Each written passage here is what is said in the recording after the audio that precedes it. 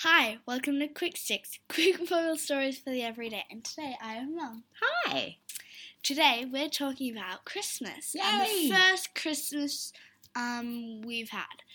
Back in the time, just before Jesus was born, there lived a priest named Zacharias, who had a wife named Elizabeth.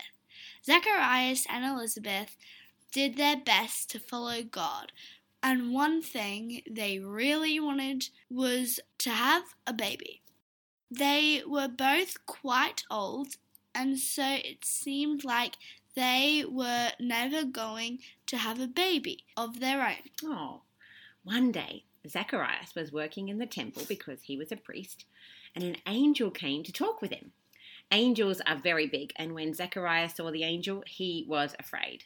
But the angel said to him, "Zacharias, do not be afraid. Your prayer has been heard. Your wife, Elizabeth, will give birth to a son, and you are to name him John." The angel told Zacharias many other special things about baby John, that when the baby grew up, he would help people get ready for the coming Saviour. Zacharias asked the angel, "How can I know this will happen? Because I am an old man, and my wife is old too." The angel said to him, "My name is Gabriel.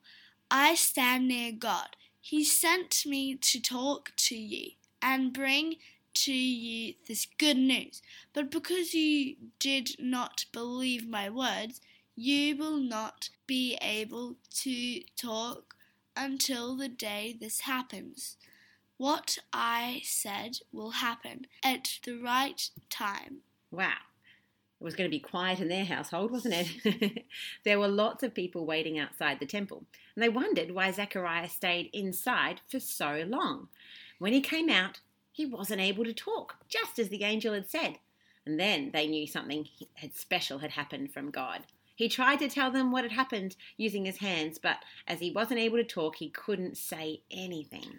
When his day of working in the temple were finished, Zacharias went home, and some time later Elizabeth became pregnant.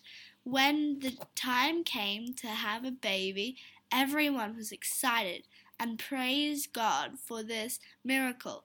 Elizabeth had a little baby boy, and when it was time to give the baby his name, everyone was about to call him Zacharias after his dad. When Elizabeth said, "No, he shall be called John."